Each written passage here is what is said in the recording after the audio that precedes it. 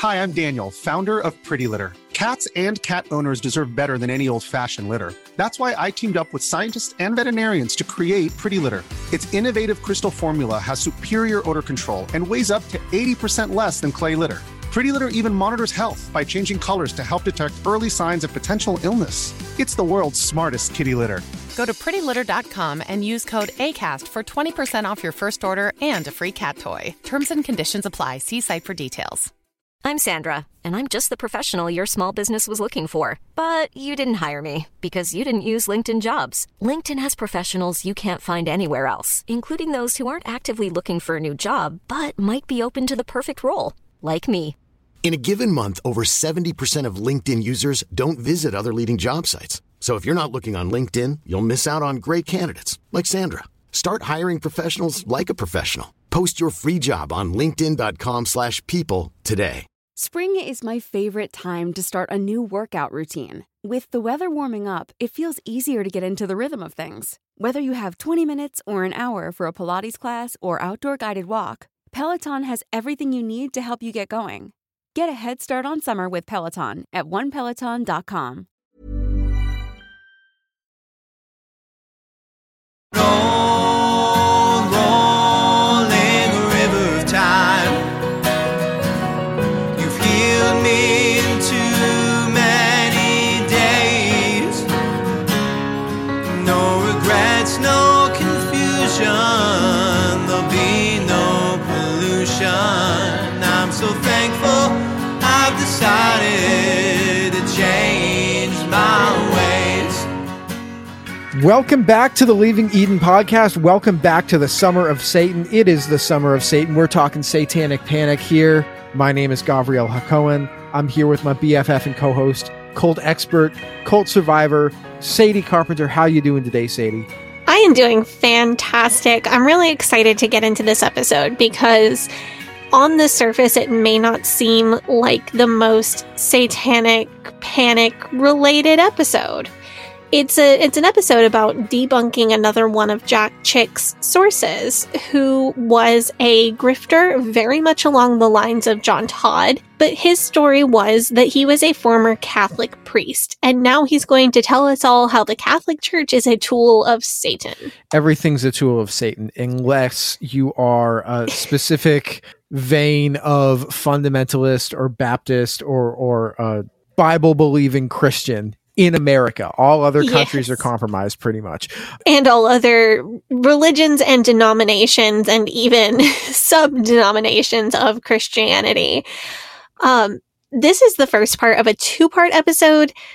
Alberto Rivera made so many wild claims that we are going to take 2 episodes to debunk his claims.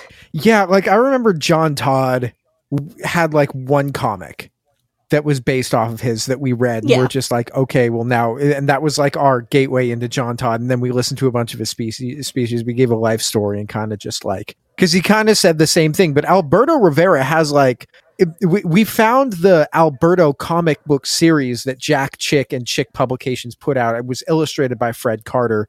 And it like featured Tim and Jim, the Beefy Boys for Jesus, as characters in the comic.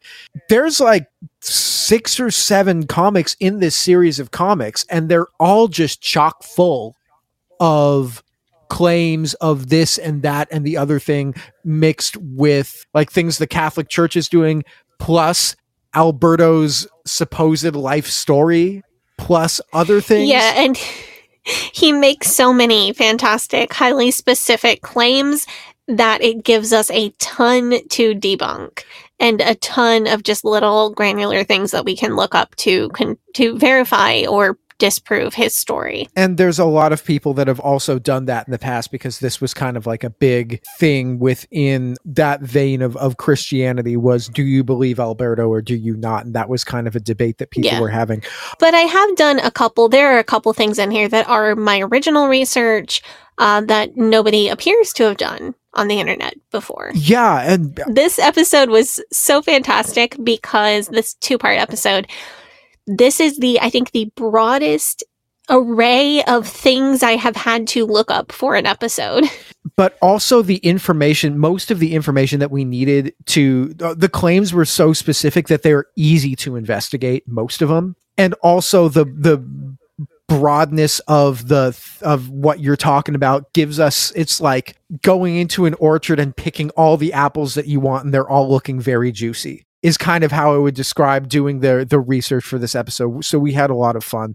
But before let's get right into it. Yeah, let's do it. Let's get into this. But before we get into that, the Leaving Eden podcast is the podcast about my BFF and co-host Sadie Carpenter's life in and escape from the independent fundamental Baptist cult, the cult in which she was raised.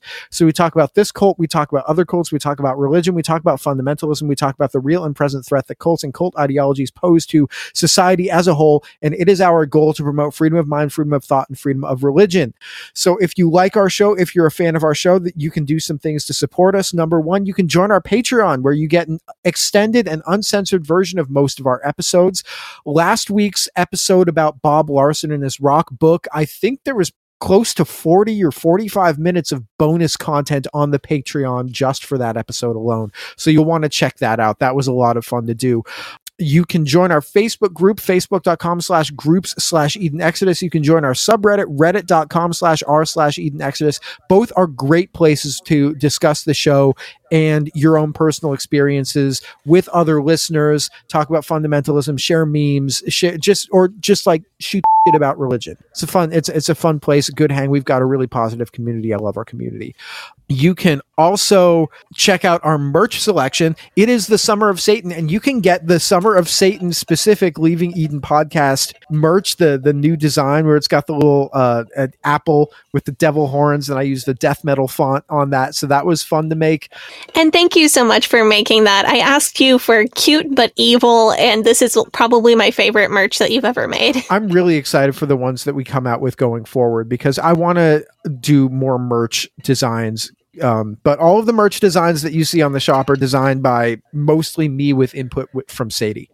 Is how I did our Pride shirt this year, though. That was me. That was Sadie's idea, and it was awesome. And we had some people order it. So, and that was cool, because all the proceeds from Pride themed merch go to support LGBTQ charities and causes. Speaking of patrons, though, I just need to thank our Faith Promise Missions and I Gave It All to Your patrons. So we have 3 I Gave It All to Your patrons. We have Kathleen Moncrief and Melissa Mosley. And also we have, on behalf of his wonderful deconstructed wife, Madeline Antrim, we have Todd Dale. So thank you to everyone who supports us at the I Gave It All tier level. You guys are amazing. Yeah, thank you so much.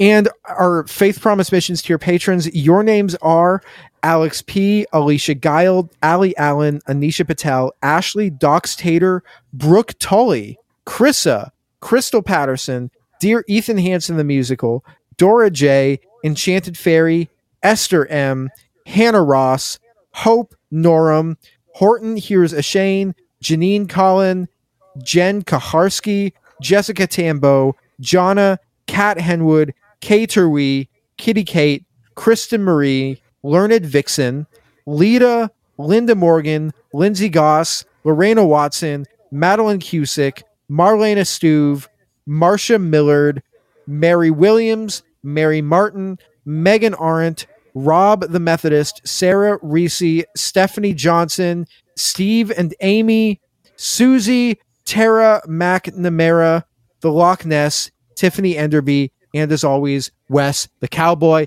Those are our Faith Promise Missions tier patrons. Thank you guys so much for contributing to our Patreon, and thank you to everyone who supports us on Patreon. Yeah, big thank you to all of our Patreon supporters and to everyone who supports our podcast in different ways, especially through sharing us on social media, talking about us on the whatever Fundy Snark internet forum you happen to be a part of, putting us in your Instagram stories and mentioning us to friends. All of you help grow this thing that we're building as well. In general, we talk about a lot of potentially triggering topics on this show, including but not limited to suicide and mental health, racism, misogyny, PTSD symptoms, child abuse, mental, physical, and sexual abuse, and spiritual abuse, including guilt, shame, and fear. In most episodes, we'll mention at least a few of these topics, but we try to avoid any graphic detail unless it's relevant to the story that we're telling. And we do our best to give the audience a heads up before going into detail on any of those topics. This episode in particular will mention many of those topics. I don't believe that we're going to go into any additional detail. Is there anything that comes to mind that we're planning on talking about? No, I mean, there's like some for next, because we wrote this episode in like both of the parts together. So it's kind of hard for me to separate what goes in this week's episode and what goes in next week's episode. The only thing that I'm thinking about is that there's like some Holocaust stuff in next week's episode, I think. Yeah, that will be in part 2. That'll be in part 2. That is more graphic. There is just a very brief mention of sexual assault in part 1, but that's literally all it is. So just a very quick mention. So I think we're probably okay on that. I do want to recognize, however, anytime we talk about the Catholic Church, I think it's necessary to give recognition to the crimes against humanity committed by the church, particularly in residential schools. That's not the topic of our discussion today. So if that's a trigger for anybody, we're not going to be going into it in detail on this particular episode. I did say in an earlier episode that this month that the church hasn't poisoned anyone in the last 50 years. Unfortunately, I learned that I may be incorrect on that. Someone informed me that the residential schools were known to force Indigenous children to drink milk, although many of them were lactose intolerant, which made some people very ill. So I appreciate that correction, although it makes me sick to hear of yet more abuses. I wanted to clarify that correction, as well as let people know that this episode is not at all intended to be, the church has never done any crimes at all. This episode is, the church has not done these particular crimes because this particular person is a liar and we can prove it. This episode is also in no way meant to be a defense of Catholic theology and doctrine and tradition, as like this is correct or this is what you should believe. We are going to clarify Catholic teaching on some points because we're trying to show how it has been misrepresented on purpose in order for Jack Chick and Alberto Rivera to use their misrepresentation of Catholic teachings for their own good. So I wanted to clarify my intentions with that at the start, for both as a trigger warning and as just a statement of intention. But let's go on to these claims. So Alberto Rivera came to Jack Chick very much in the same way that a guy like John Todd would. He came to Jack Chick and said, I have a story about being a being a priest, being part of the Catholic Church, and these are the things that were going on. And Jack Chick basically used the stories that Alberto Rivera told him to publish comic books that were intended for children and young adults in order to feed them anti-Catholic propaganda. So were you reading these comics when you were a kid? Yeah, absolutely. I was not only reading these full-size comic books like Alberto, Double Cross, the Four Horsemen.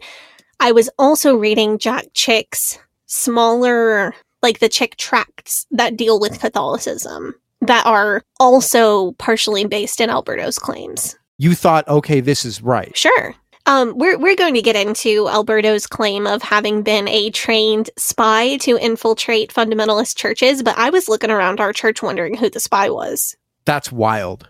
I promise I am going to get to what I think that does to people and why I think Jack Chick would want people to think that way. So let's get into... I want to do... we need to tell his story first. Do you want me to do like a general overview of what Alberto claims the Catholic Church is trying to do before that? Or do we want to tell... Okay. So what are his main claims? So Alberto's main claims, and Sadie and I both read these comics. They're all available for all of you to read on the Wayback Machine. If you want to go there, we'll include a link to where you can get them. But you can, I think you just have to put your email in and you can read them for free. But Alberto's main claims about what the Catholic Church is doing, that he says that he was a priest, he was a trained spy to infiltrate churches, like Protestant churches and Baptist churches, on behalf of the Catholic Church.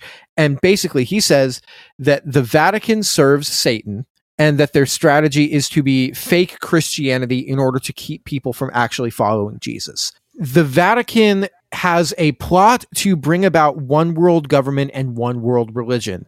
This plot its success hinges on Vatican having control over the holy city of Jerusalem. Pretty much every single evil plot over the past 1,000 years or more, basically from the Holocaust to the rise of communism to the Crusades, has been a Catholic Inquisition because the Spanish Inquisition never actually ended or whatever. Basically, the Vatican is playing the long game in order to achieve their goal. And finally, and most crucially, the last thing standing between the Vatican and their goals to get world domination is good Bible-believing Christians in the United States. And so that is where they are focusing their targets now. And by now, I mean in like 1980, which is when Alberto was like telling the story to Jack Chick, and Jack Chick was putting out these comics. Yes, Alberto really rose to some level of prominence with these stories around 1980. So Alberto claims that he was a Jesuit priest. And because of who and what he claims Jesuits are, that's why he was privy to all of this information about the secret plot to take over the world. So I want to start with a quick explainer of what are Jesuits, who are Jesuits.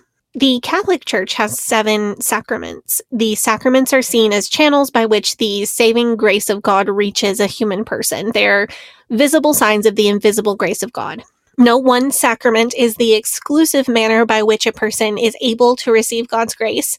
It's not like, oh, you got to get 3 out of the 7 to go to heaven, or you got to get 5 out of 7. It's not a got to catch 'em all situation.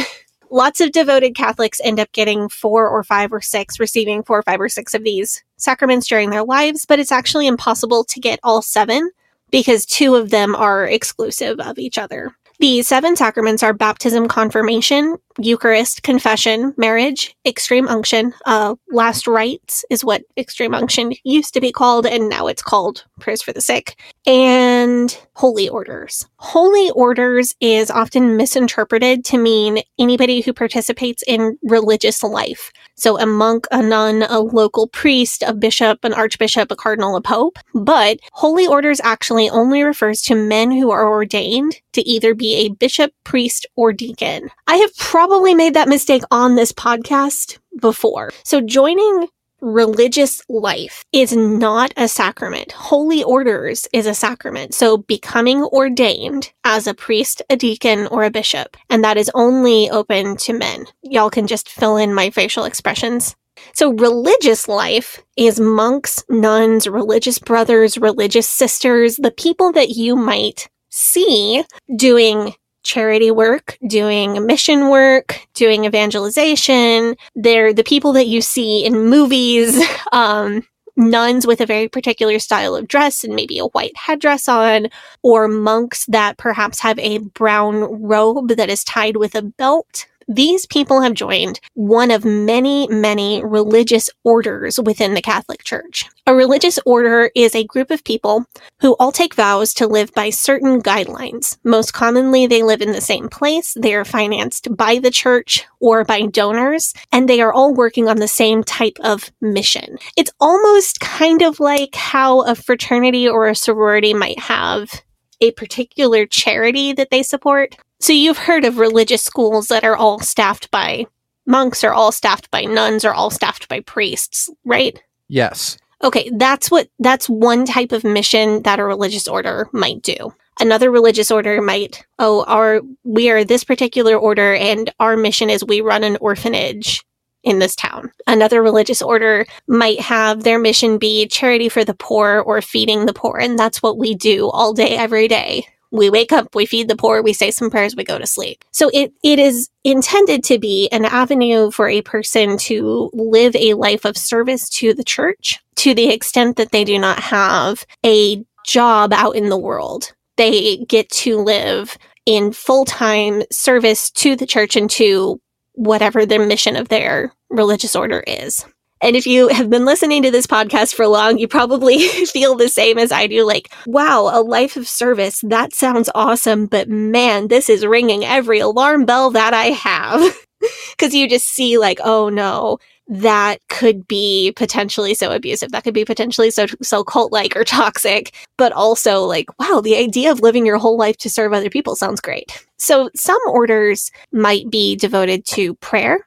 And that's where you're going to see people in religious life that don't leave a convent or don't leave the monastery, and they all pray together multiple times per day at set times, and then they devote time to prayer outside those set times as well. And their whole job is to pray their whole life. So the Jesuits, the Society of Jesus, are a historic religious order founded by Ignatius of Loyola in Spain in 1540. The members of the Jesuits are not monks. They are ordained as priests, and they live in this order of religious life. They don't often get assigned by the church to be the priest at a certain church, like the pastor at a certain church. Instead, they get assignments of where to go, where to minister by the Jesuit hierarchy. The main interests of the Jesuits are arts, education, philosophy. They are often seen as the intellectual arm of the Catholic Church. This is due to one of their founding philosophies, which is find God in everything. So find God in art, find God in music, find God in philosophy and in education. And this is why the Jesuits have a reputation for often running institutions of higher education like high schools or colleges, universities. They also have their fingers in a lot of different pies. And so people see them. Right. Yeah. Which has kind of been an issue for them, as we are going to discuss. The Jesuits have been plagued with conspiracy theories pretty much since their inception. The name that was chosen for the Society of Jesus, was very unpopular in 1540 in Spain. People thought it was blasphemous to include Jesus in the name of the organization. There were many documents, which are now considered to be forgeries, that purported to show Jesuit plans to use their education, use their knowledge to rise to positions of power. Well, get yourself to be the confessor to the king, and then you have power because you know all the king's sins. You know, get yourself to a high place in society. We will get in depth into some of those conspiracy theories later, but this is both the name and the perceived vying for power were the things about the Jesuits that drew negative attention early on. Correct me if I'm wrong, but I do believe that Pope Francis is a Jesuit and that he is the first ever Jesuit Pope. That's correct. Jesuits take an oath to be loyal only to the Pope. So this is a little bit of a catch-22 issue because it kind of means that Pope Francis is his own boss right now. So according to Alberto's comic and according to these conspiracy theories, basically the Jesuits, depending on which way you want to look at it, the Jesuits are either the secret faction above that's like pulling the strings of the church, or they're like the KGB that's working for the church to infiltrate everybody. Depending on where in Alberto's story you are, that kind of flips around. Sometimes it's all just its kind of own spiderweb. So there isn't a top religious order in the Catholic Church. Each order has leaders, and each order has their own hierarchy. And then the people who are in holy orders are most commonly under the authority of the bishop in whatever diocese they operate in. So if you are a nun who lives in a convent in Minneapolis and you run a Catholic school there, you report to the Mother Superior, and the Mother Superior reports to whoever's the bishop of Minneapolis. And then that bishop reports to an archbishop and to a cardinal and to the pope. And that's how the hierarchy works. The Jesuits are the largest religious order in the Catholic Church, but they're not in charge of the other religious orders. That's BS. That's not how it works. This comic says that there are about 102,000 Jesuits. I did some looking, and I think we're starting off strong with a really bad claim. In 1965, the numbers were reported as 36,038 members of the Society of Jesus. And the number has been Jesus. And the number has been reported to be in decline since then. In 2022, the society had 14,439 members. So either Alberto was lying about there being 102,000 Jesuits in the 1980s, or he knows something that we don't know. So let's get into Alberto Rivera's story, like his own autobiography as he tells it. So we're starting with Alberto. It is the first comic in the Alberto series, and the story is told in a series of flashbacks. So we're going to really do our best to keep everything in order and understandable as far as his life story. I just want to point out that the way that this comic is told is Alberto goes to Tim and Jim, the Beefy Boys for Jesus, and is like telling his life story to them. And that's the way that this, like, it's weird for me to be like, oh, this is definitely a true comic when you have like this this supposedly real character in the comic telling his story to two fictional characters in the like, I'm like, what is going on? Like, I wrote my autobiography and it says that I'm friends with Spider-Man, like not Tobey Maguire or whoever's, or Tom Holland, whoever's playing. So I'm friends with like actually Spider-Man. Spider-Man. Peter Parker. So there's, yeah, that is a very confusing literary device being used by Jack Chick. Like I said, we're going to do our best. Alberto opens in Spain in 1942. 7-year-old Alberto is being led into a Jesuit seminary where he will start his training to be a priest. So 7-year-old Alberto is being led into seminary at a Jesuit cemetery where he is going to start his training to eventually be a priest. I do want to note that's not as inaccurate as it sounds. I've personally known priests who entered seminary at 13 or 14 years old. 7 is a stretch and not something that I think is happening in 2023. But in 1942, this is plausible. 7 is old enough for the age of accountability if you're IFB. You're old enough to declare yourself a sinner and say that you want to be saved by Jesus. So... and change your destiny of your soul forever.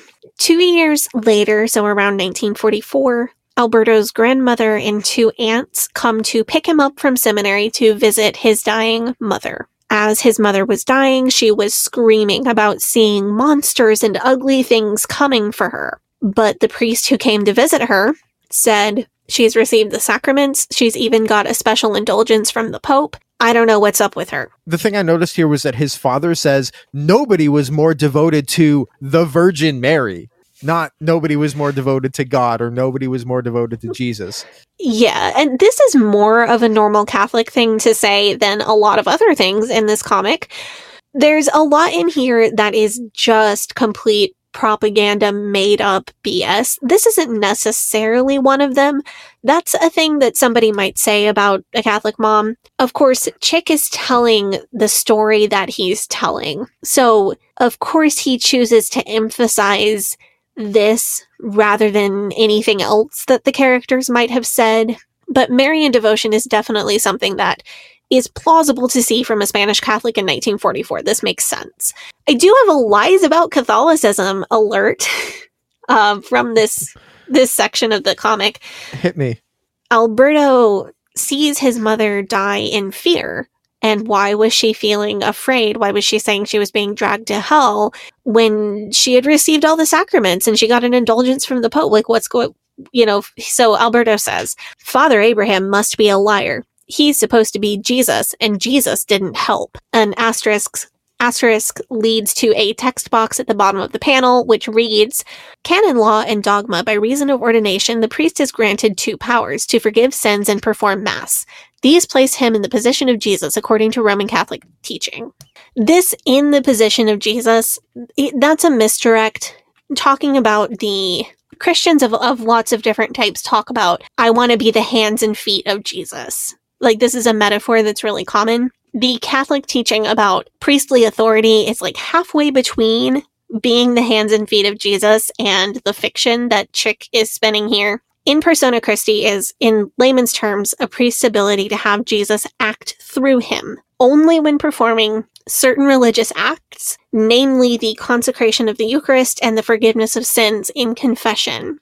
So it's kind of like channeling Jesus or letting Jesus use you as his puppet. It's a similar concept to somebody who has power of attorney and can sign a legal document for another person, and the legality of the document holds up. It's a personal representative of Jesus. It's having power of attorney for Jesus. So I wanted to clear that up because Chick will claim many times in his anti-Catholic literature that priests or the Pope are considered to be Jesus present on earth. He will have popes proclaiming, "I am Jesus on earth." And while this Catholic doctrine of in persona Christi goes well beyond the typical do good things and be the hands and feet of Jesus that is common in Protestantism, it is not a belief that the Pope is Jesus on earth. It's the belief that the Pope basically has Jesus's power of attorney. So this is where Tim and Jim come in.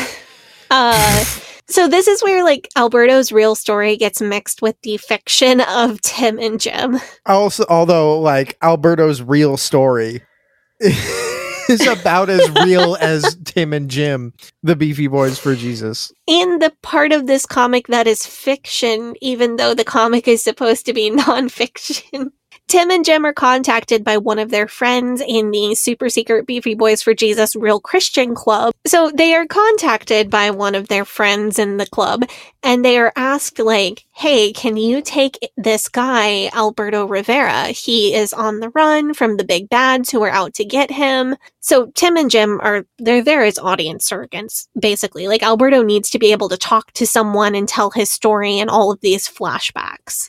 So it's exactly like in the first Beefy Boys for Jesus comic that we reviewed months ago. Like, one of the two would ask a question and then the other one would have a convenient reason to go off on like 2 or 3 pages of exposition on theology or a Bible story or whatever Chick was trying to get across. I don't think the Pasadena Playhouse School of Theater taught show, don't tell very well in this case.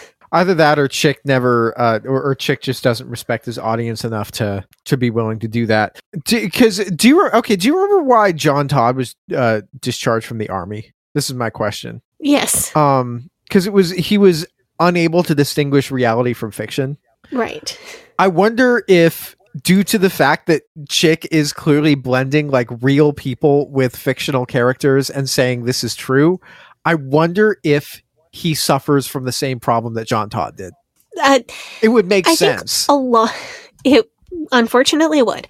I think a lot of us have learned, like, when we meet someone with a wild story who is asking us for help, to think through their motives and respond accordingly. Like, does their story make sense? Do I get a vibe about them? What motive would they have to lie? What evidence supports the truth of their story? I think a lot of us learn this because one of two things happened to us in the past. We either believed someone when we could have figured out that they were not being honest and we got burned, or because we blew someone off who really needed help and then we learned later that they were legit. So we learned more discernment. We learned to hold space for, I don't know if this person is legit or not. Let me look into it in good faith. And that's what I think Chick never learned. So Tim and Jim meet Alberto as an adult. He needs a place to stay for a few days because his car was run off the freeway and it's being repaired. They ask him who ran his car off the freeway. Like, was it a drunk driver? And Alberto says,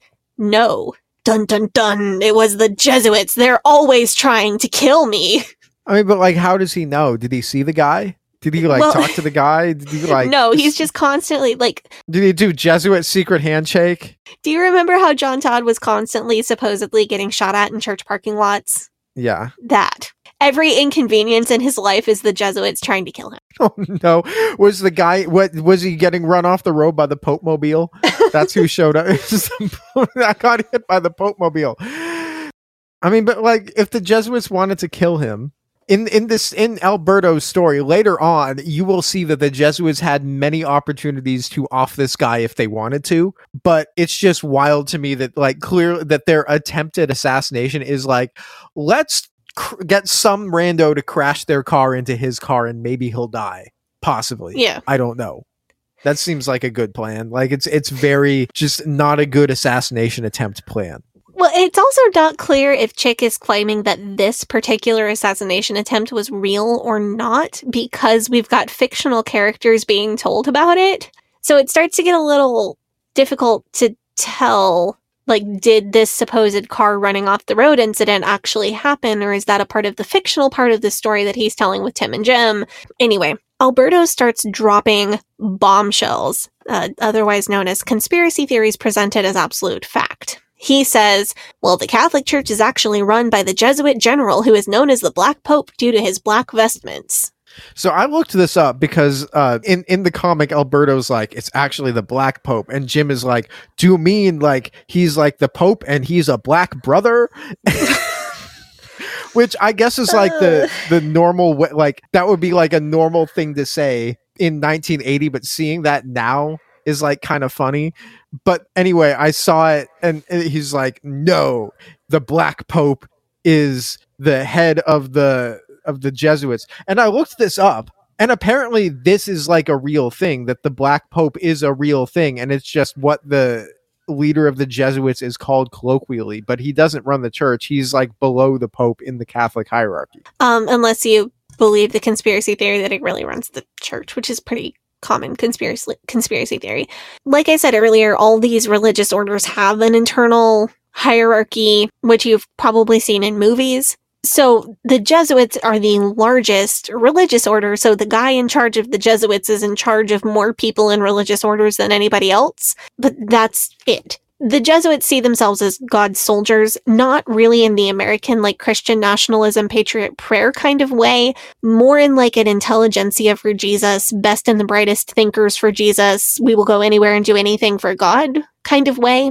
The thing is, because the Jesuits had a bit of military inspiration in the very beginning, and because they had this goal from the outset of attracting the best and the brightest, the rumors really quickly spread that they had nefarious intentions. And also their name sounds a little bit spookier than the other religious orders. It was believed from the very beginning that they were planning to infiltrate society and exert political and social power. So the idea that this Black Pope was telling the real Pope what to do, or that the Jesuits were trying to take over and run the whole show, this was kind of the OG conspiracy theory about the Jesuits. And I have more information on that a little bit later. So Alberto also kind of waffles on this. He says that the comic... Like he does on everything? Yeah, he like in the comic, he says that the Jesuits are in charge of the Vatican. And I think that the reason for this is, like, according to the conspiracy, the Jesuits have closer ties to the Illuminati than the regular Catholic Church. So if you put the Jesuits in charge of both of them, then it's easier for him to libel everyday regular Catholic parishes as servants of the same evil master as the Illuminati. However, like in the Four Horsemen comic, he has like a tree of like hierarchy. I mean, it looks like the branch of like governments, but like at the top it says the Vatican, and then below that he's got the Illuminati and he's got the Jesuits as like separate things that are like on the same level. He just isn't consistent with it's this. It's a spaghetti at the wall conspiracy theory. So now we're going to flash back to Alberto's story now that he's dropped a few truth bombs on Tim and Jim there. So after the death of his mother, he went back to seminary with his faith shaken. His mother trusted the church. She believed in all the teachings, and yet she, quote, went out screaming into a Christless eternity with a look of horror on her face. That's pretty brutal. Yikes. So after Alberto returned to school, one night... very, very quick trigger warning for a mention of attempted sexual assault. After Alberto returned to school, one night another seminary student climbed into bed with Alberto and tried to kiss him. Alberto punched the guy. He yells for the priest in charge of the school. And when the priest arrives, Alberto told him what happened, and the priest ordered him to get on your knees for confession. Ugh. That's it. This is not how confession works. The priest yells at him for rejecting the other student's love. Alberto then claims that he personally witnessed homosexuality at every level of the Catholic Church, all the way up to cardinals. He blames this on the vows of celibacy that are taken by people in holy orders and in religious life. This is an interesting little sidebar. So Tim Beefy Boy asks Alberto, I've heard some old wives' tales about workmen digging on Catholic property and uncovering hidden underground burial sites. They found baby skeletons, supposedly from nuns who had become pregnant. Is there any truth in that? Alberto responds, oh yes, that is true. It happened in Seville, Spain around 1934. Also, a discovery was made in Madrid in 1932, and another in the Basque region of northern Spain. The governments of Presidents Aznar and Manuel Azana demanded a national investigation be made of all monasteries, convents, Roman Catholic schools, and church buildings. Was that true? I was not able to turn up online whether or not that happened. Like whether, because the fact checkable part is, did the government of President Aznan or President Azana demand a national investigation? Which you're not finding. I'm not, I'm turning up when every permutation of Google that I could think of turned up articles in Spanish, and that couldn't be run through Google Translate. I read Spanish on a very, very basic level. So if it's a children's book, I can probably get the basics. I can't read a newspaper article or a scholarly paper in Spanish and be able to understand it. I blame ACE. I did take ACE Spanish. It was miserable. So I wasn't able to get a hard confirmation on that. The comic shows a little drawing of how a convent and a monastery were basically across the street from each other, and there was a little tunnel beneath them, and there were little aborted babies in the tunnels. There's a diagram. No, there's no source or proof or anything. I bring it up because I do think it's interesting that we were hearing the same stories about the tunnels under Hyles Anderson. There was a long-standing rumor that there were monks and nuns that lived in the Hyles Anderson building when it belonged to the Catholic Church, and that some of them had secret babies and buried them in the tunnels, and that's why Jack Hyles had to do an exorcism on the whole place before they could make a college out of it. Anyway, I mean, it probably came from Jack Chick. I wonder, what's the chicken or the egg here? So back in seminary, Alberto reads the Bible in secret. He claimed in the comic that seminary students were not allowed to read the Bible unsupervised. It's definitely true that there were times in history when Catholics were discouraged or even banned from reading the Bible personally. It's also true that Catholics don't have as strong a tradition of personal Bible reading as a lot of Protestant denominations. I don't have evidence to support that a seminarian specifically would be outright banned from reading the Bible. Alberto got kicked out of class for questioning the leader's interpretation that Peter means sand, so Peter could not be the rock on which Jesus built his church. The teacher rips him a new one, kicks him out in front of the whole class, and then later he calls Alberto into his office, and the teacher reveals that he secretly agrees with Alberto. The teacher says, I had to protect myself, although I agree with what you said. I could never let my students know what I really believe. So this is really important because Alberto is going to record multiple instances, multiple claims that someone higher up than him in the church admitted to him as a young person, as a student, oh, it's okay, I don't really believe it either. You don't have to really believe it, we just all have to work for the cause, kind of things that people were saying to him. And this is really going to come together down the line in this story, why those are the instances that he is reporting in this comic. The hypocrisy that he's seeing really bugs Alberto. He learns in seminary that the Jesuits did the Inquisition, and I want to directly quote this because we're going to fact check this. Quote, the Holy Office which ran the Inquisition was run by Dominican monks, but the masterminds behind them were Jesuits. So I went into the annals of history to fact check this to see whether or not this was true. Here's the story of the Inquisition. Basically, in order to maintain control and stamp out what they believed to be heresy, the Roman Catholic Church would have what they called inquisitions. Essentially, the Inquisition was a system of tribunal religious courts that have their own officers and that would work in tandem with monarchies and regents to preserve the power of the church in whatever locality that they were. So be it France, Spain, Italy, wherever. An inquisition would be basically set up by the monarch or a regent or it could be set up by the church. And it was basically church and state coming together to enforce church doctrines as law. The earliest inquisitions were in the 12th century, and there were inquisitions in Italy, France, Portugal. Most famous one was in Spain. The Spanish Inquisition was legendary for its brutality. So Alberto Rivera claims that the Jesuits created the Spanish Inquisition in order to fight against the Protestant Reformation. But this is impossible, because the Spanish Inquisition began in 1478, a full 39 years prior to Martin Luther starting the Protestant Reformation, and 62 years before the founding of the Jesuits. So, the order of events is completely out of order. So it's first the Inquisition, then the Reformation, then the Jesuits. Undoubtedly, because the Inquisition lasted for hundreds of years, there were Jesuits who were involved with the Inquisition, but to say that they founded the Inquisition is like when people say that Taylor Swift invented feminism.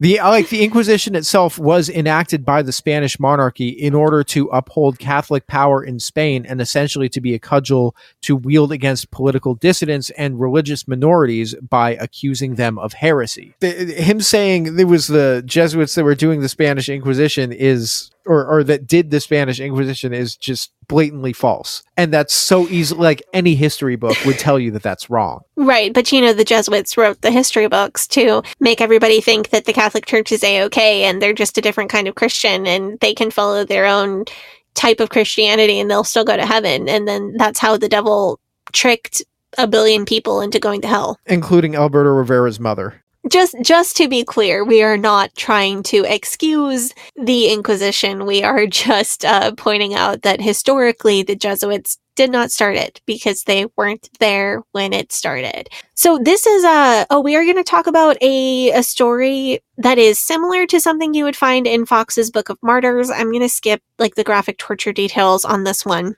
But heads up, the comic goes into the story of Donna Isabella, who was pregnant and in the early phase of labor while worshiping in a secret meeting on May 21st, 1559, when she was arrested by the Holy Office, which is the office that was responsible for the Inquisition in Spain. The comic gives a very detailed description of her torture. It is quite graphic. Donna Isabella says in the tribunal, as she's being tried for being a heretic, she says, "Jesus said, 'I am the way, the truth, and the life. No man cometh unto the Father but by me.'" And the Catholic tribunal priest yells back at her, "Stop, heretic! The Virgin Mary said that. You liar! It was the Holy Mother who said that, not Jesus. She is the way, not Jesus. Put her to death." And Donna Isabella gets burned at the stake. Is this a real story or not? This sounds kind of fake. So that's a good question. And this is probably the deepest rabbit hole I have ever gone on for this podcast. So buckle up. So I want to address there's two parts of this that can be fact-checked. The first part is the Jesus didn't say that, Mary said that. Because I think that definitely caught the ear of anyone who has Fundy experience, because we would have memorized the scripture verse where Jesus says, "I am the way, the truth, and the life." And I wanted to track down that part first. It turns out in an old version of the Divine Office, there is a scripture reading where Mary says, "In me is the way, the truth, and the life." This is an extra canonical book that was provided to people in holy orders or religious life around the time of the story that we're talking about.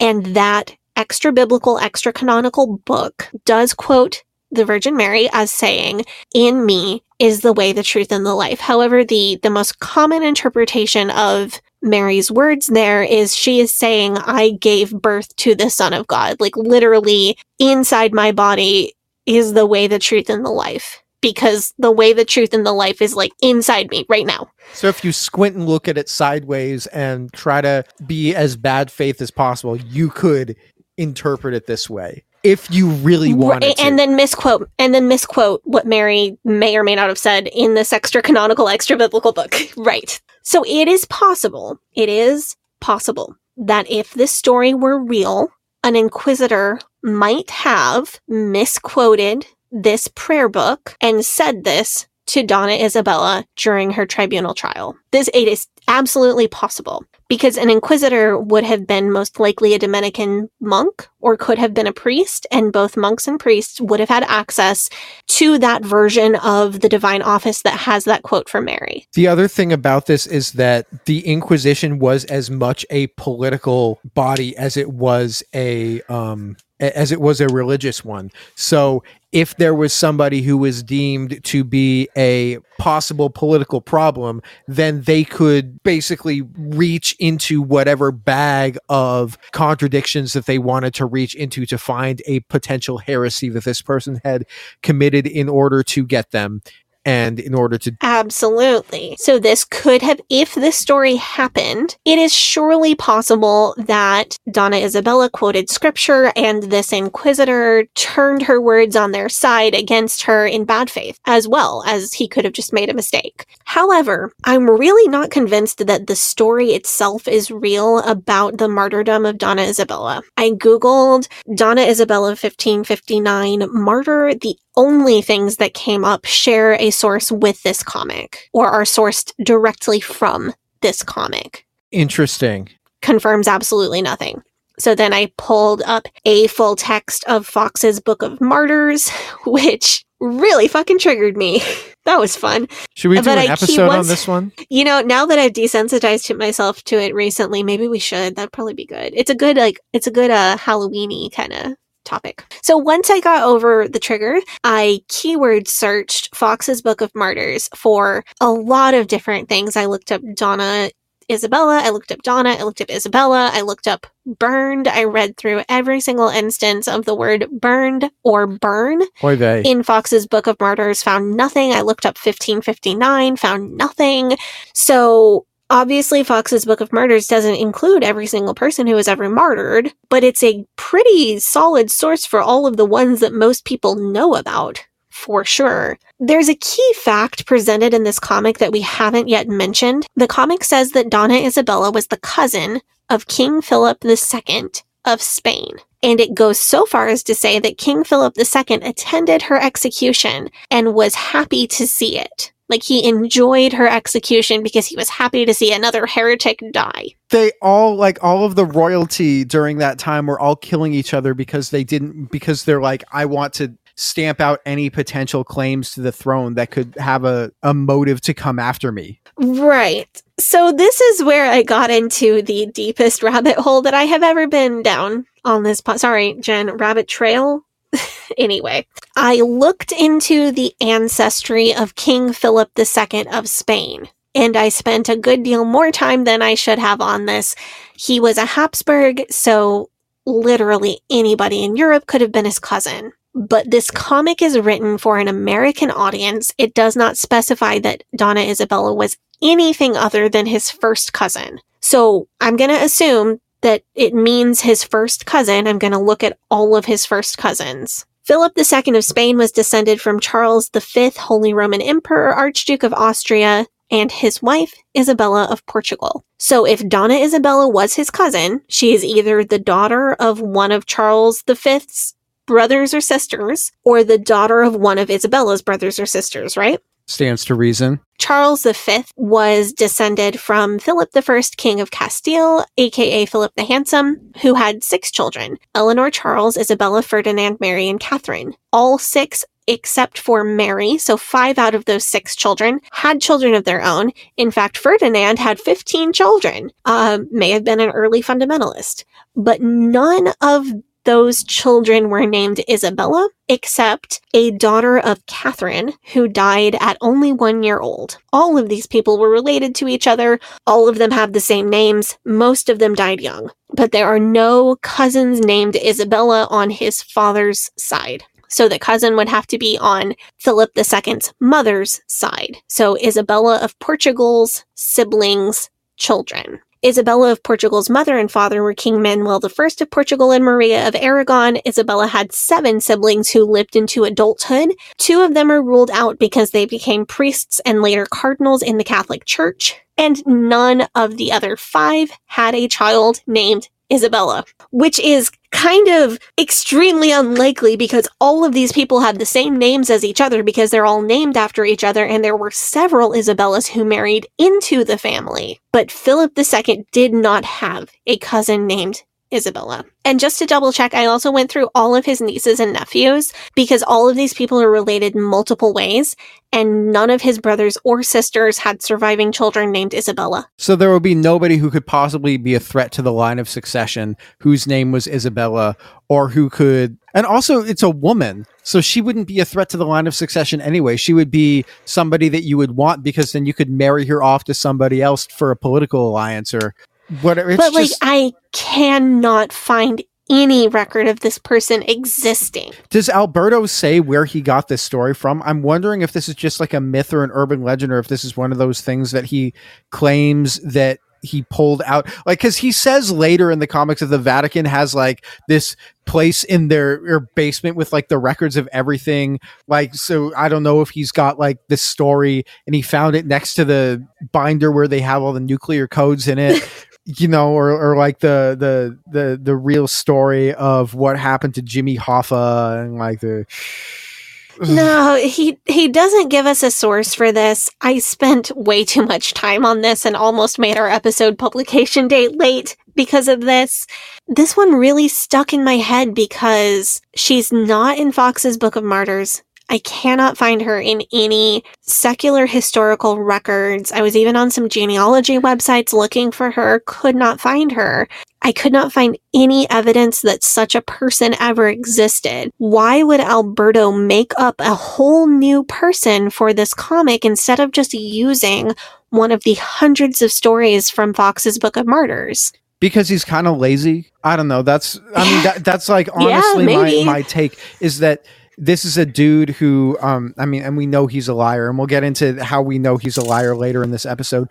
But the reason why you would be this kind of grifter is if you didn't want to get like a fucking actual job and work and do real things that, you know what I'm saying? Or if you don't want to get a job. Or just like sustain yourself, because like the idea that we all have to be a benefit to society is not really necessary, because some people just need to like live their life and sustain themselves, and that's fine. Be a good person, live your life, take care of your family. But Alberto was none of those things.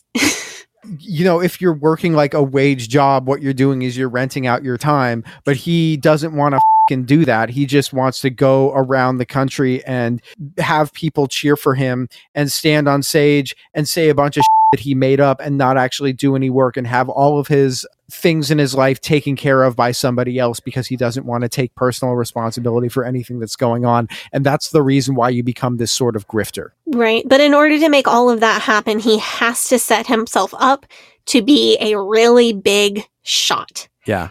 And that's where we get into his spy. So I think it would be a good time to go take up the offering. And when we come back, we can talk about Alberto's spy. Sounds good. Hey, listeners, we're going to take a week or two off before we come back with part 2. I'll see if I can come up with a bonus episode to release in the meantime, but we will be back in a couple weeks to drop part 2 of our Alberto Rivera episode, and then we'll finish off the Summer of Satan, be ready to go with our 3rd anniversary episode. We're really excited to show you guys what we have coming in the fall. You're not going to want to miss it. It's going to be a lot of fun. Can't wait to show it to you guys. Hey, it's Ryan Reynolds, and I'm here with Keith, co-star of my upcoming film, If, only in theaters May 17th. Do you want to tell people the big news? All right, I'll do it. Sign up now and you'll get unlimited for $15 a month and 6 months of Paramount Plus Essential Plan on us. MintMobile.com/switch. Upfront payment of $45 equivalent to $15 per month. Unlimited over 40 gigabytes per month. Face lower speeds. Videos at 480p. Active Mint customers by 531.24 get 6 months of Paramount Plus Essential Plan. Auto renews after 6 months. Offer ends May 31st, 2024. Separate Paramount Plus registration required. Terms and conditions apply if rated PG. Spring is my favorite time to start a new workout routine. With the weather warming up, it feels easier to get into the rhythm of things. Whether you have 20 minutes or an hour for a Pilates class or outdoor guided walk, Peloton has everything you need to help you get going. Get a head start on summer with Peloton at onepeloton.com.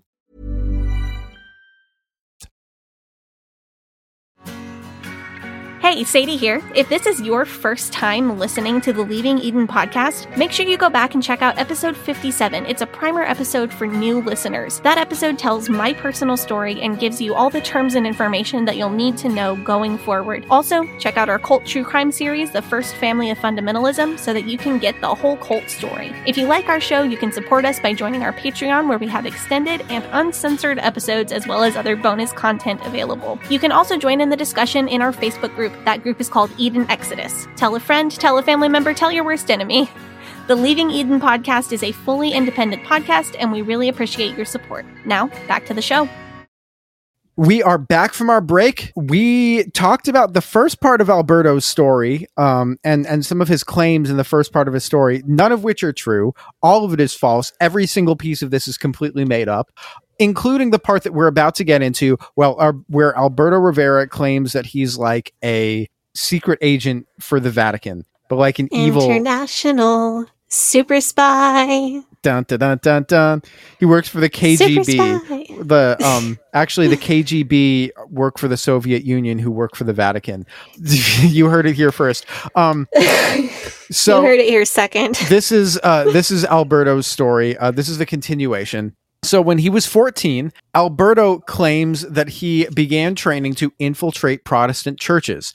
His bosses taught him how to blend in these churches, and over the course of time, he infiltrated hundreds of churches. Alberto was specifically trained to infiltrate into Plymouth Brethren, Pentecostals, Baptists, and United Evangelicals. So how this would work when he was still in seminary in Spain is that he would be provided with names of people who weren't showing up at Mass, because the priests would make a list of like people who used to come to Mass and didn't anymore and turn them into the government. Then the government would turn them into the Jesuits, and then Alberto would get a list of these names. He would be assigned to meet them, like a planned meet cute kind of thing, get invited to dinner, ingratiate himself to the family, and then get invited to their church. Once he got to the church, he would get super involved at this secret underground church and get everyone's names and then turn them in to the Spanish government, who would raid the church and arrest everyone. The premise for their raids is that the Spanish Inquisition never actually ended, and that it's still operating in secret, and religions that aren't Catholicism are illegal in Spain, which was not the case. Like, it wasn't illegal to not be Catholic in Spain. This is in like the 1960s. I did a deep dive into this. Yeah, loony. But basically, he has to get in, get the trust of the ministry, rat people out. And he says that he did this to at least 19 churches in Spain. On one occasion, he even allowed himself intentionally to be caught by the police so that his name would appear in the paper as a heretic, and so that other churches that he infiltrated would know that he was trustworthy. So his base claim here is that Catholicism was, quote, the only religion allowed in Spain. This is definitely true about a large period of time from the 1500s all the way into the 1800s, believe it or not. Oh, I believe it. Although it's Spain. The Inquisition had cooled down considerably by the 1800s, but the last death formally attributed to the Inquisition in Spain was in fact in 1826. So not even quite 200 years ago now. In 1834, the Inquisition was formally ended by royal decree, and in 1851, Catholicism became the Spanish state religion. How the state religion thing worked was the government heavily subsidized things like priests' salaries and upkeep on Catholic buildings. This practice ended in 1931, but was reestablished 5 years later, and continued going along like that until it all fell apart after Vatican II. But the religions that were not Catholicism were not illegal at that time. No. I did find out exactly what the rules were. So Alberto claims that he was 14 when he started doing this. Yeah. So we are looking around 1949. 14 to 17 would put us in the range of 1949 to 1952. At this time, Catholicism was the only religion, was the state religion and it was the only religion to have legal status in Spain. Other religions were not allowed to do the following things. Number 1, advertise church services. Number 2, own property. And number 3, publish books. It was not in any way illegal to believe or practice a religion other than Catholicism. It was not illegal to hold church services. Although any religion other than Catholicism could not even meet in a building that outwardly appeared to be a church. So if you were a Protestant church or a non-Christian religion who wanted to have meetings in Spain around this time, late 40s, early 50s, you would have to meet in a meeting, some sort of meeting hall that didn't look like a church. Like you could have a strip mall church, but you couldn't have it like Steven Anderson, but you couldn't have a church in a building that looks like a church. The Catholic Church had incredible amounts of privilege from the Spanish government. And I would even go so far to say that Protestants were persecuted. But it does not appear that Alberto's narrative of being arrested simply for practicing another religion holds up very well. Like it was bad times for Protestants, don't get me wrong. Yeah, that seems like that's not good freedom of religion. That seems like that's a very bad situation, and those laws are unjust. Sure. But I don't see like, oh, you had a secret underground church meeting and then you got raided and arrested. That didn't line up with what I found. Yeah, they're not locking up people having a basement home church. But what he would essentially do was he was getting the names of everybody who was in the church. He says it goes to a database. I don't know if it's a computer database. I assume by the 80s it would have been a computer database because they're the Vatican and they have the latest gizmos and gadgets because they're spies.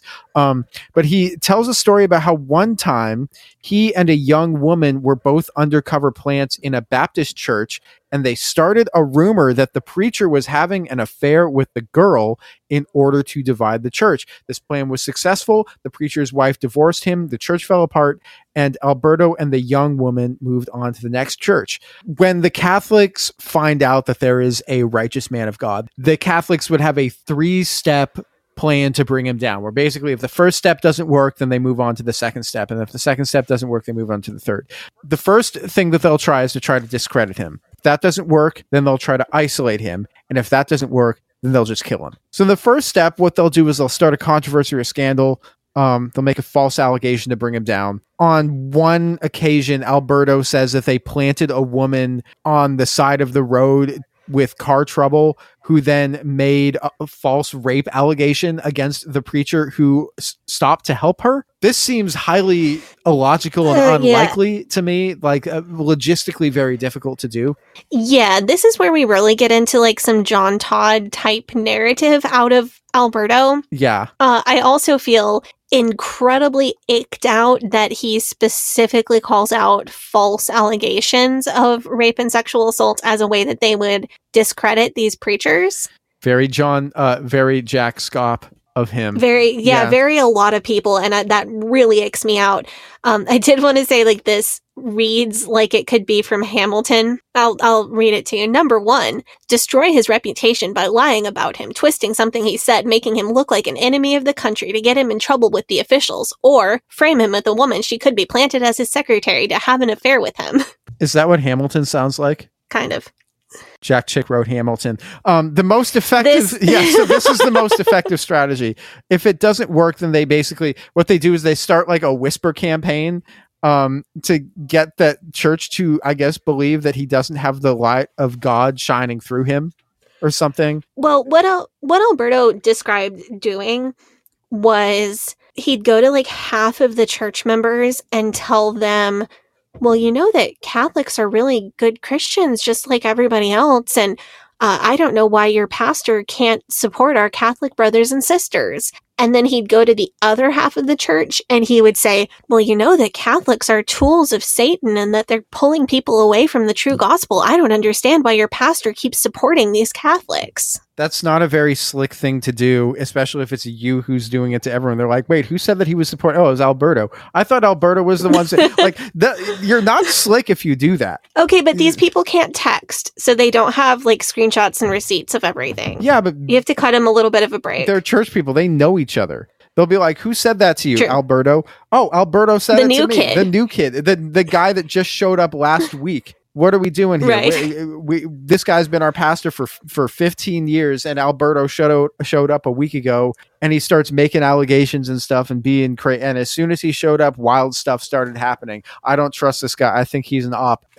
If this doesn't work, then basically their last resort is to kill him, and they'll go out of their way to make it look random. So they might make it look like a mugging gone wrong or a car crash, or they might pull some strings to get him put in a mental hospital and then kill him with drugs, a la like One Flew Over the Cuckoo's Nest.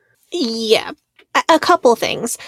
I noticed while we were talking about this that Alberto is portraying these, Bible-believing real Christians in Spain as being very naive. He's portraying them as being easily misled by a 14, 15, 16, 17-year-old kid. Yeah, he's literally a teenager. I think that's a tactic, because who is this book meant to be sold to? I didn't even think of that, dude. Real Bible-believing Christians in the U.S. His grift is, you are getting fooled, and this is how you're getting fooled. Wake up. Be smarter than these people whose churches I raided, whose churches I took down. Now you're in on it. Now you're smarter. Now you're better than these people. So it's basically just running interference for all of the abusive pastors that are out there that could prompt people to leave or prompt churches to blow up when somebody does something. Yeah, but also that it's a sales tactic, like to make making the buyer feel good about themselves is the biggest sales tactic there is. He's like, you are a real Bible-believing church member, but you're smarter than these people in Spain, because look how easily I misled all of these churches. But now you have this information, and now you're better than them and smarter than them, and you're not going to get misled by the secret Jesuits in your church. That's a really smart observation, though. I didn't notice it like 3 times through the comic to write notes for this episode, and I didn't notice it until now. So it also just plays right into the IFB narrative about pastors. Yeah, I mean, I can see Jack Scott's defense, because this is a teenage girl. He could be saying that girl was a plant. She was a Jesuit plant. She was a Jesuit plant. Nothing that she's saying is true. Or she found me in a moment of weakness, and that's when she chose to strike. It's not my fault. I was set up. And people are going to be like, I read that in the comic book. That's true. That's real. Oh, man. Yeah, if someone accuses your pastor of having an affair, she's probably a Catholic plant, and he might not even have fallen for her seduction. She could just be lying. And it plays right into the existing IFB narrative of like, don't ruin his ministry. That's insidious. So Alberto went undercover to an interdenominational Bible college in Costa Rica with 2 women, Carmen and Marie. Carmen was to be his girlfriend, and Marie was to be a single woman who would use her feminine wiles to corrupt the young men of the Bible college. Alberto went to the college and was successful convincing everyone he was anti-Catholic by fighting very publicly with his Jesuit priests. Of course, they were like in on it. So they know to duke it out with him verbally, at least. Right. He would cause a commotion on campus by holding hands with his girlfriend in order to influence people to challenge the dating rules and therefore have a downfall of morality. He also fought with the pastors, fought with the administrators, was generally a troublemaker. Meanwhile, Marie managed to seduce 17 students and then managed to get them expelled, as well as 3 pastors, which is funny because to me, if you're a professor and you're being seduced by a student, then you should lose your job. But they act like, oh, the men, the pastor, they all have no agency here. It's like that's the Fundy narrative, isn't it? Like, men are the strong leaders. They are the ones with the true moral compass from God, and women are meant to be followers and let men make all the decisions. But men are also absolutely powerless against a Jezebel woman, a seductive woman. Men are completely incapable of resisting powerful temptation. I wonder if Bob Larson went to Marie, how many Jezebel demons she would have. Oh, probably a lot of Jezebel demons. Yeah. He'd have to do like 14 exorcisms. Yeah. I'm not going to get on my soapbox today, even though I want to, because my baby is probably not going to sleep much longer. But it infantilizes women and takes women's agency by saying that men are the powerful, strong leaders and the only ones who get real messages from God, and you always have to be a follower. And then it turns around and bites men too, because men are incapable of resisting any kind of advances from a woman, or even just a beautiful woman. So it is a vicious cycle that takes everybody's agency. Alberto says that he and his cronies were able to cause so much division and upset at this interdenominational Bible college that it was on the verge of closing. He said he led a 3-day hunger strike among the students that made the news, and the administration wanted to kick him out, get him out of the country, because his visa to be in Costa Rica was tied to being at this Bible college. So if they could revoke the visa, then he would have to go back to Spain. So the Vatican got with the government of Spain, and the Vatican told the government of Spain to say that Alberto was an army deserter, so that then he would leave the college and get him back to Spain quickly so that the school wouldn't find out that he was a Jesuit infiltrator all along. This doesn't make any sense. Does this seem completely unnecessary when he could have just waited for the college to kick him out of the country? Yeah, or he could have just literally said, I'm done with this place. This place doesn't have any morality to it. I'm going home. I'm flying back to Spain, and gotten on a plane and done it, and no one would have been the wiser. Right. Also, he didn't leave Costa Rica, which I can prove, and we'll get to that. But I just put a pin in the whole Vatican got me out of the country by claiming I was an army deserter thing, because I am going to circle back around to that in a minute. So he also says that the Catholic Church says that Mary was also immaculately conceived, and therefore that she was co-equal with God, and that this is necessary for them to trick people into worshiping Mary and viewing her as their ticket to salvation rather than Jesus. This way people won't go to heaven and the devil will win. This is wild to me. I read this, and I'm not aware of any of these Catholic Mary conspiracies. There are these So this is actually a half-truth. Huh. So the true part is the Immaculate Conception of Mary. And this is a Catholic doctrine that I struggle with, but not as much as I struggle with others, which means it's incredibly interesting to me. Because when I feel a conflict or a struggle, that's the good part for me. So the teaching is that Mary was conceived in the natural way by a human mother and a human father. Unlike Jesus, who was conceived supernaturally from a human mother without a human father. But Mary was divinely preserved from sin from the moment of conception. So Mary has fully human DNA, but she has never sinned and was never touched by the Adam's curse of sin, even from the time she was an embryo. Because Jesus is considered in Catholic doctrine to have been born from a human egg, but no sperm. So the egg that made Jesus, which was originally part of Mary's body, would have to be genetically sinless in order for Jesus to be genetically sinless. Because the Christian teaching as a whole, as an oversimplification, is that sin is genetic, literally in your DNA. Sadie, this is what I mean when I say that Christians just be making up. It's the problem with taking religion seriously is that the more you take religion seriously, the more you have to take it seriously. I'm just this seems fake. That seems, the more I learn about the Christian doctrines, I'm just yeah, this seems made up as No offense to any Christians out here, but well, to people like me, this, leads me to not not into more trying to figure out how it works scientifically or scripturally. It leads me more into a respect for the mysteries of religion that I don't understand. Like, I don't feel the need to go thinking about Jesus's DNA. It's more of like, oh, that's holy. Like, oh, that's something that I don't need to understand for me. So that part is true anyway, that Mary was conceived without sin and preserved from sin for her entire life and never sinned. The lie, of course, is that the church purposely came up with this doctrine to make Mary co-equal with God and trick people into seeing her as their ticket to heaven instead of Jesus. The doctrine is not that she is co-equal with God or with Jesus. It's more like she was a human being and she did God the biggest favor ever.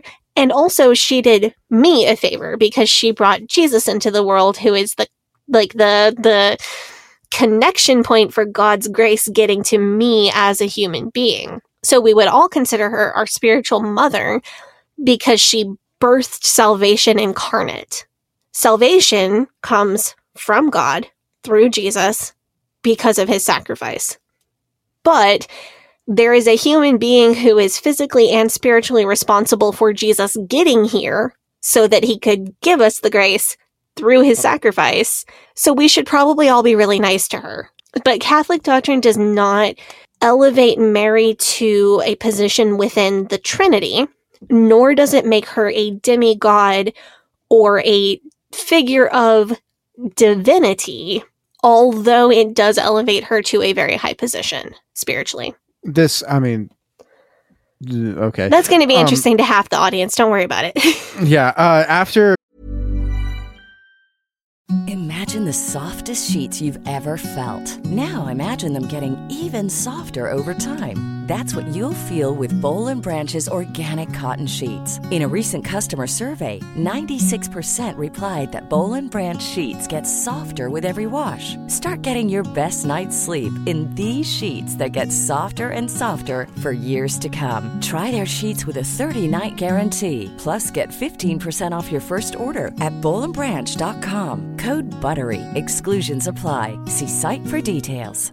Hi, I'm Daniel, founder of Pretty Litter. Did you know cats tend to hide symptoms of sickness and pain? I learned this the hard way after losing my cat, Gingy. So I created Pretty Litter, a health monitoring litter that helps detect early signs of illness by changing colors, saving you money and potentially your cat's life. Pretty Litter is veterinarian developed, and it's the easiest way to keep tabs on your fur baby's health right at home. Go to prettylitter.com and use code ACAST for 20% off your first order and a free cat toy. Terms and conditions apply. See site for details. Planning for your next trip? Elevate your travel style with Quince. Quince has all the jet-setting essentials you'll want for your next getaway, like European linen, premium luggage options, buttery soft Italian leather bags, and so much more. And is all priced at 50 to 80% less than similar brands. Plus, Quince only works with factories that use safe and ethical manufacturing practices. Pack your bags with high-quality essentials you'll be wearing for vacations to come with Quince. Go to quince.com/pack for free shipping and 365-day returns. So basically, after completing his missions, Alberto was invited to the Vatican, where he attended a secret black mass with the Black Pope. Dun, dun, dun. Black Pope was wearing a Masonic ring. Also, dun, dun, dun. Alberto realized that the Masons had been the Catholics all along. And he was scheduled. Doesn't fit with any John Todd or anybody else. He was scheduled to speak at a meeting of Latin Protestants in Guatemala, and in front of the crowd during his speech, he spilled the beans and said that he'd lied to everybody. And then the Catholics kidnapped him and locked him in a padded room with a straitjacket and found him guilty of heresy. Then they tortured him and left him without food or water, and he was kept in an iron lung because his body basically just stopped working because he was starved and tortured. Everything changed when he asked Jesus to forgive him for everything that he had done, and he suddenly felt a burst of strength and was able to use this strength to escape from the iron lung. He was sent back to Madrid, and the Jesuits tried to reprogram him, but they were unsuccessful. Alberto left Spain and left the Catholic Church for good, And ever since then, he's been on the Vatican/Jesuit hit list. They've tried to kill him in many ways, and they've also tried to make it look like an accident. They've tried to poison him. They've tried to crash a car into him. They've tried to kidnap him, but they have not been successful. There's a few things to fact check here. Let's start with the easy one, shall we? Yeah. So Alberto said that they had him kept, so they took him to, I would say an asylum might be a good way to describe it. I'm trying to look at exactly what he calls it. He's like in a like the Vatican. He's like in a basement in Madrid somewhere, in like some church basement, I guess, next to the ping pong table and like the basketball hoops and the billiard table. Youth group is meeting next door. They're singing songs with the guitar. He says it's a secret place for priests who have gone insane. So he's implying that there are others like him who wanted to leave the church, and that if you wanted to get out of the Catholic priesthood, that they would kidnap you and take you to the secret place in Barcelona and like reprogram you. So here's the thing. He says that at this asylum, they keep him in an iron lung, and he was able to escape because Jesus gave him a burst of strength. So I'm pretty familiar with iron lungs because one of my dad's best friends later in life was in an iron lung as a kid, and he wrote a book about it. Monty Watts. For those who did grow up fundamentalist, you probably have heard of this book. And I don't think so. I quote, this is the exact quote from the book as Alberto says it. He says, "I climbed out of the iron lung and removed the tubes from my body." The guy sees in the hallway, he like gets out of the iron lung and he's walking down the hallway. Guy looks at him and says, "Who took you out of the iron lung?" And Alberto responds, "Jesus did. He's given me life." So to start with, iron lungs don't have tubes inherent to the device. I'm not sure what tubes he would be referring to that he removed from his body. You can't just like pull a catheter out, can you? Depends on what kind. Ugh. So iron lungs work on negative pressure. For those who weren't familiar with the device, it kind of looks like that submersible thing that imploded, but it's a sealed container. On one end, there's a hole that a person's head goes through and a gasket that seals it pretty tightly around their neck. On the other end is like a rubber diaphragm that can expand and contract. The machine will create a vacuum inside the machine, lowers a semi-vacuum, lowers the pressure inside the machine. That pressure low forces the person's lungs to expand and draw in air through the person's mouth and nose, which are outside the machine. So it manually expands your lungs for you so that you breathe in. Then the machine will blow air back into itself. The machine raises the pressure inside, which gently compresses the person's lungs, forcing them to breathe out through their mouth and nose, which are outside the machine. We don't use them anymore now because we have ventilators. Right. It is a precursor to a ventilator. It saved a lot of people's lives during polio, and from other diseases. But it is a manual breathing machine that forces a person's lungs to breathe in and out. And the whole thing works because it is a sealed container. They were typically used for people who were experiencing some type of paralysis, including full body paralysis or nearly so. I was not able to find a schematic of iron lungs because I was still burned out from researching the entire Habsburg family tree, but I don't see why there would be a handle on the inside of a machine that is intended for somebody who can't move their own body. I don't think there's a way for somebody to get out of an iron lung on their own. I don't think that if it's sealed, there's got to be a lock, and the lock would not be on the inside because of who it is intended to be used for. I'm just assuming that Jesus gave him power and he just like turned into the Incredible Hulk and was just like, raw. So Jesus gave him strength to Hulk smash out of an iron lung. Is that what he is saying here? He says, Jesus gave me life. And I assume that it's just like Jesus was like. Or did Jesus just like come in like, hey, bro, I got you, and like flip the locks on this thing. Yeah.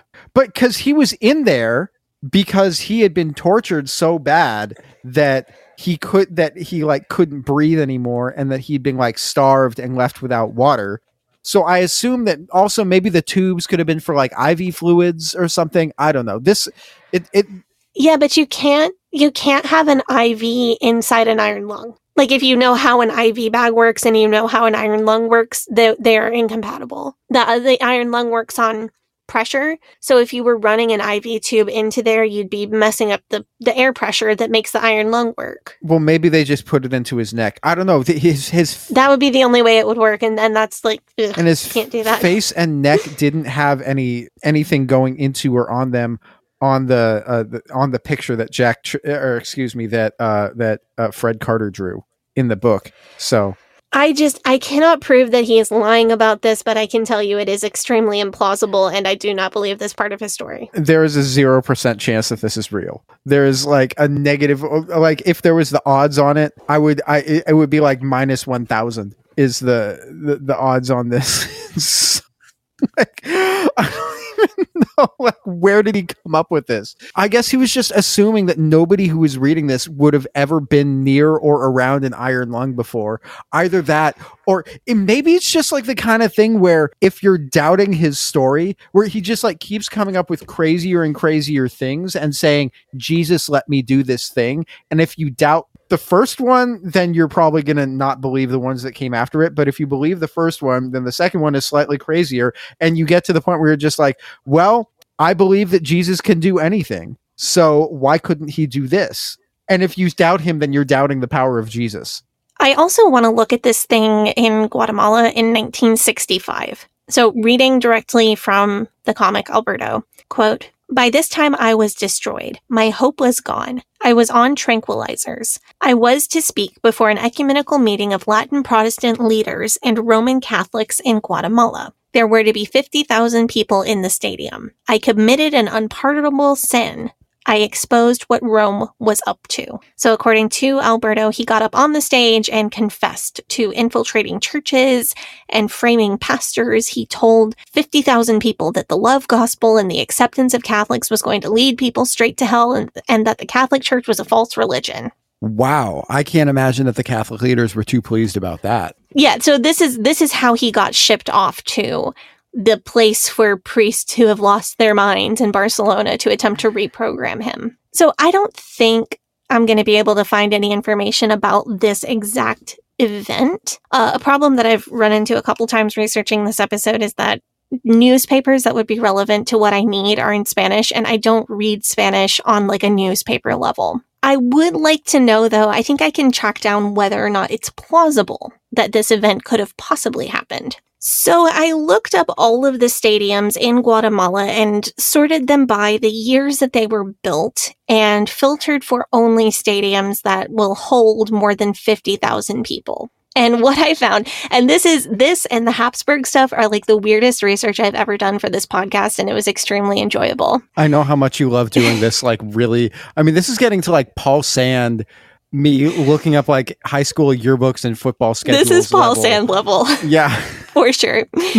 So, turns out there's only one stadium in Guatemala that ever held 50,000 people.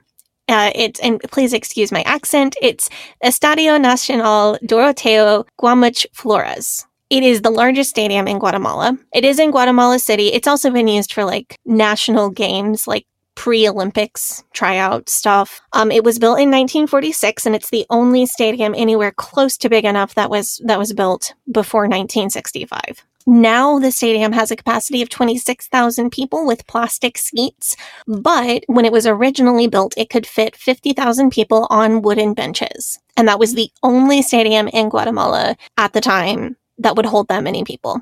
So if it happened in this stadium. There was a civil war going on in Guatemala at the time. Yeah, at the time that he claims this thing happened.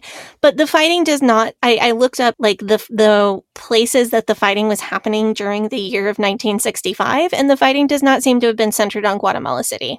Guatemala City had like minor clashes, but the main actual war was not there. So let's continue.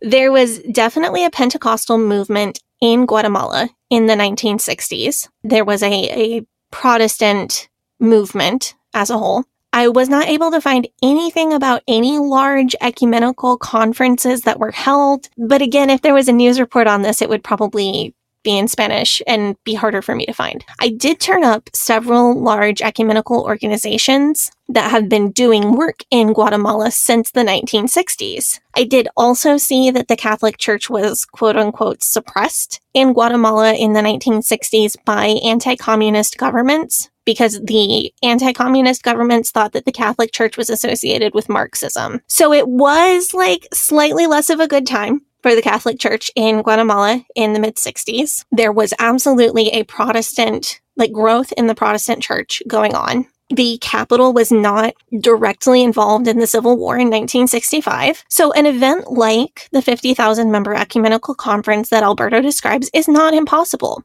The only caveat is it would absolutely have to have been held at Estadio Nacional Doroteo Guamach Flores.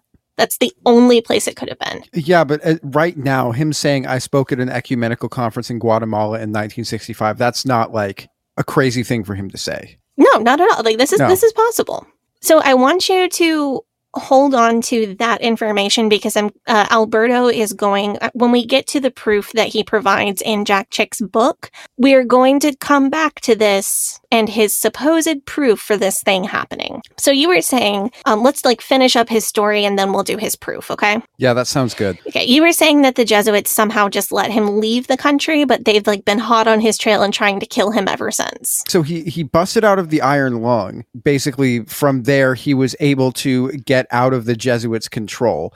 And he says that he left Spain with 40 cents in his pocket. And at this point, that's when this section of the comic ends, and he doesn't quite say what he got up to next. He just says, I left Spain with 40 cents in my pocket. So the next comic, Double Cross, deals with what happened. It picks up exactly where Alberto leaves off. Alberto says that he has a one-way ticket to Washington, D.C. and 40 cents in his pocket, but while he was in the airport in Madrid, about to leave to go to D.C., he made a call to his sister. His sister was a nun in a convent in London, and she is frantic and crying and says that she has attempted to end her own life 3 times. So while he is on the phone with her, he missed his flight to DC. And there was only one other flight out of Spain that night.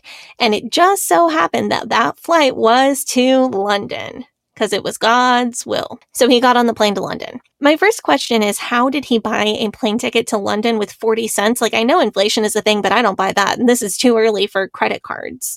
What he says is that he said, I left Spain with 40 cents in my pocket. So I assume that that's just all he had. He bought a plane ticket and he's like, okay, I got $100 or something left. And then he's like, oh crap, now I got to buy this different plane ticket. Now I only have 40 cents. Okay, so Jesus miraculously gave him the exact amount of money he needed to get on the flight to London. That's my charitable interpretation of what he's saying here, yes.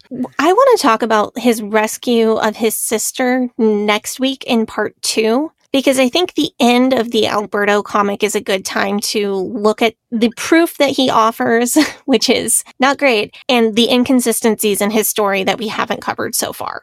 Here's the thing. Alberto claims that he was born in Spain, Canary Islands, Spain. He went to Jesuit seminary at a young age. He was infiltrating Bible-believing churches in Spain at age 14. And then when he was 17, he went to do the same thing in Venezuela. And then he went to seminary in Costa Rica, where he tried to mess up this Bible college. So he was born September 19th, 1935. So Alberto is saying that he was infiltrating churches in Spain around 1949 to 1952. Then he went to Venezuela around 1952, and then he was in Costa Rica around 1953-ish. And then he was in the church, in the Catholic Church, for another 12 years before blowing the whole thing at the Giant Stadium Conference in 1965, when he would have been 30 years old. But he didn't fully leave Catholicism until 1967. He does give us the exact date on that as September 18th, 1967. Okay. So should we just start with the fact that he was in Hoboken, New Jersey in 1965? Really? Yep. Well, I mean, he has arrest records, arrest warrants, and lawsuits for fraud in New Jersey in 1965. Well, everybody knows that New Jersey belongs to the Italians and the Jews, and therefore it is clearly a Vatican/Illuminati fortress and stronghold. So those arrest records were clearly faked by the Vatican and the Illuminati, who have control of the government of the state of New Jersey. Yes, exactly. So we'll get more into New Jersey because Alberto did provide some documentation on his travels between Spain and Central South America. How legit is his documentation?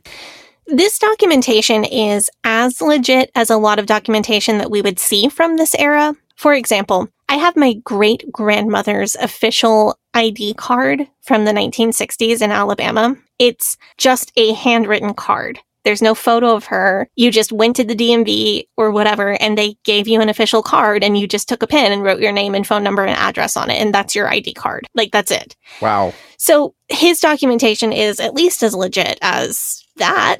I'm looking at the things we have in You Don't Know Jack. We have a visa that gives Alberto permission to leave Spain in 1955, and a statement from around that same time stating that he is not an army deserter and has a good civil record. We also have a letter from the head of the seminary that Alberto attended, basically asking permission for him to leave Spain to go to college there. And this is where we finally get the name of the seminary. Alberto does not give it to us in the comic book, but the seminary is Seminario Biblico Latinoamerico in San Jose, Costa Rica.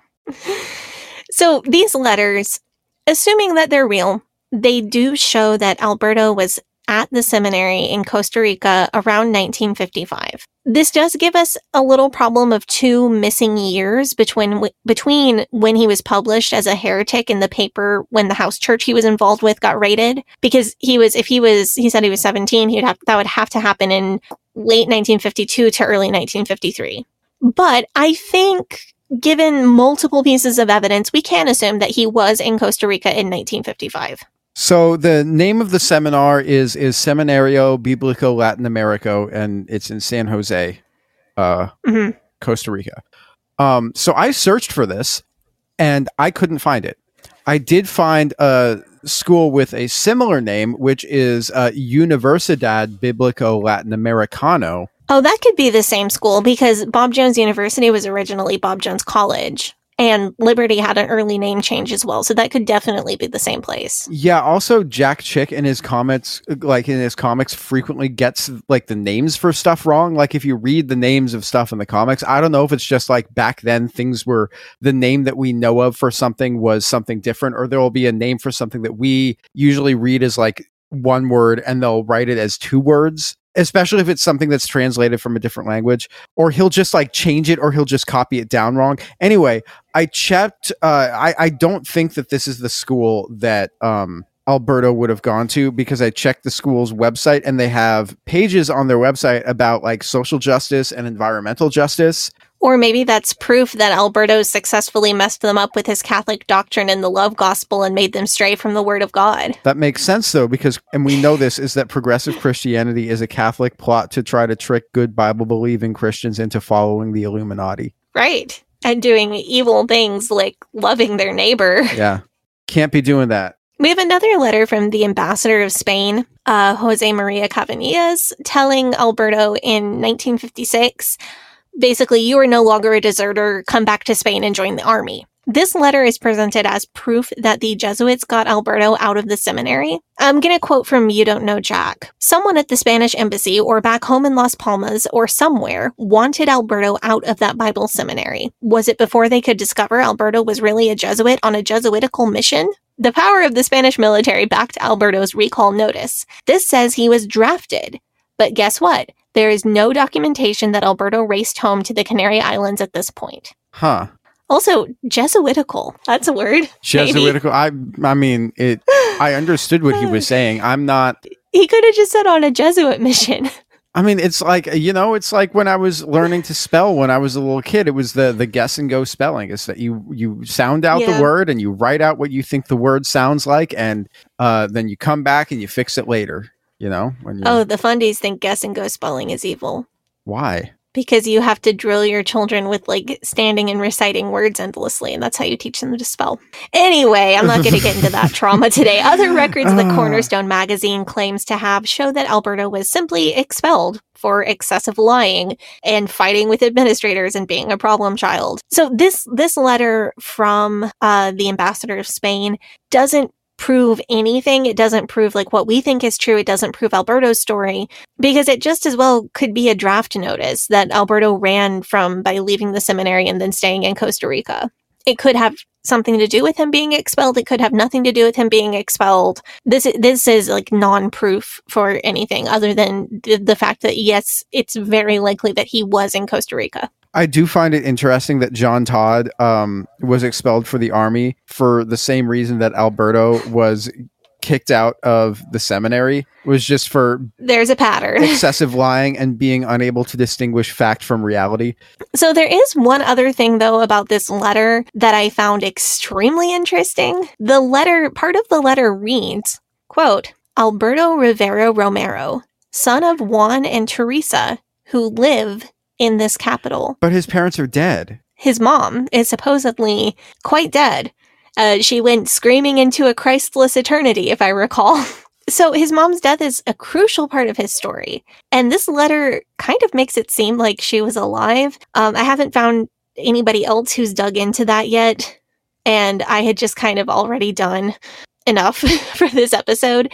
An actual helpful piece of documentation from the book You Don't Know Jack shows that Alberto was a circuit-riding Methodist Episcopal preacher in Costa Rica in 1958.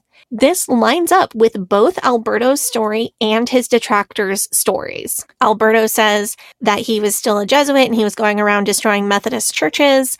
Alberto's detractors say that he was a grifter and the Methodists were his current grift at the time.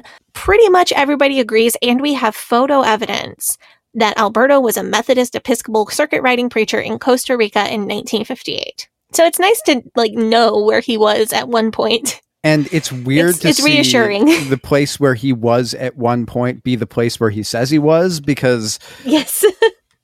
It's kind of reassuring, though, that everybody agrees on where he was exactly once in his life. It does seem that in the late 50s, while doing the Methodist Episcopal preacher thing, Alberto met his first wife, sort of wife, Carmen Lydia Torres. Alberto and Carmen were never legally married, but he said that God had ordained his marriage and that made it okay. Jack Scott. Here's where things get a little more obscure. Witnesses tell us that Alberto was working in the Christian Reformed Church in Hoboken, New Jersey in 1964 when his son Juan was born. Wait, so he was a Calvinist? He was grifting among Calvinists at the time. Okay. The Reverend Edson Lewis was a supervisor of his at the time, and he testified that Alberto was physically abusive both to his wife and his newborn son. That's not surprising, but that's also really upsetting to hear. Yeah. Alberto and Carmen got in trouble for writing bad checks in New Jersey. And then in 1965, they fled to Texas to get away from all their bad check problems. Sadly, their infant son, Juan, died in El Paso, Texas in July of 1965. This is when Alberto supposedly was on the cusp of the big blow up at the ecumenical conference in Guatemala, or this was the year that it happened. He was not in Guatemala. He was in Texas. Being an abusive dad and husband. Cornerstone magazine did not publish proof of this, but I do trust them more than I trust Alberto. Well, they did their due diligence on the Mike Warnke. Yes, and on John Todd. Yes. And on other things that we've researched.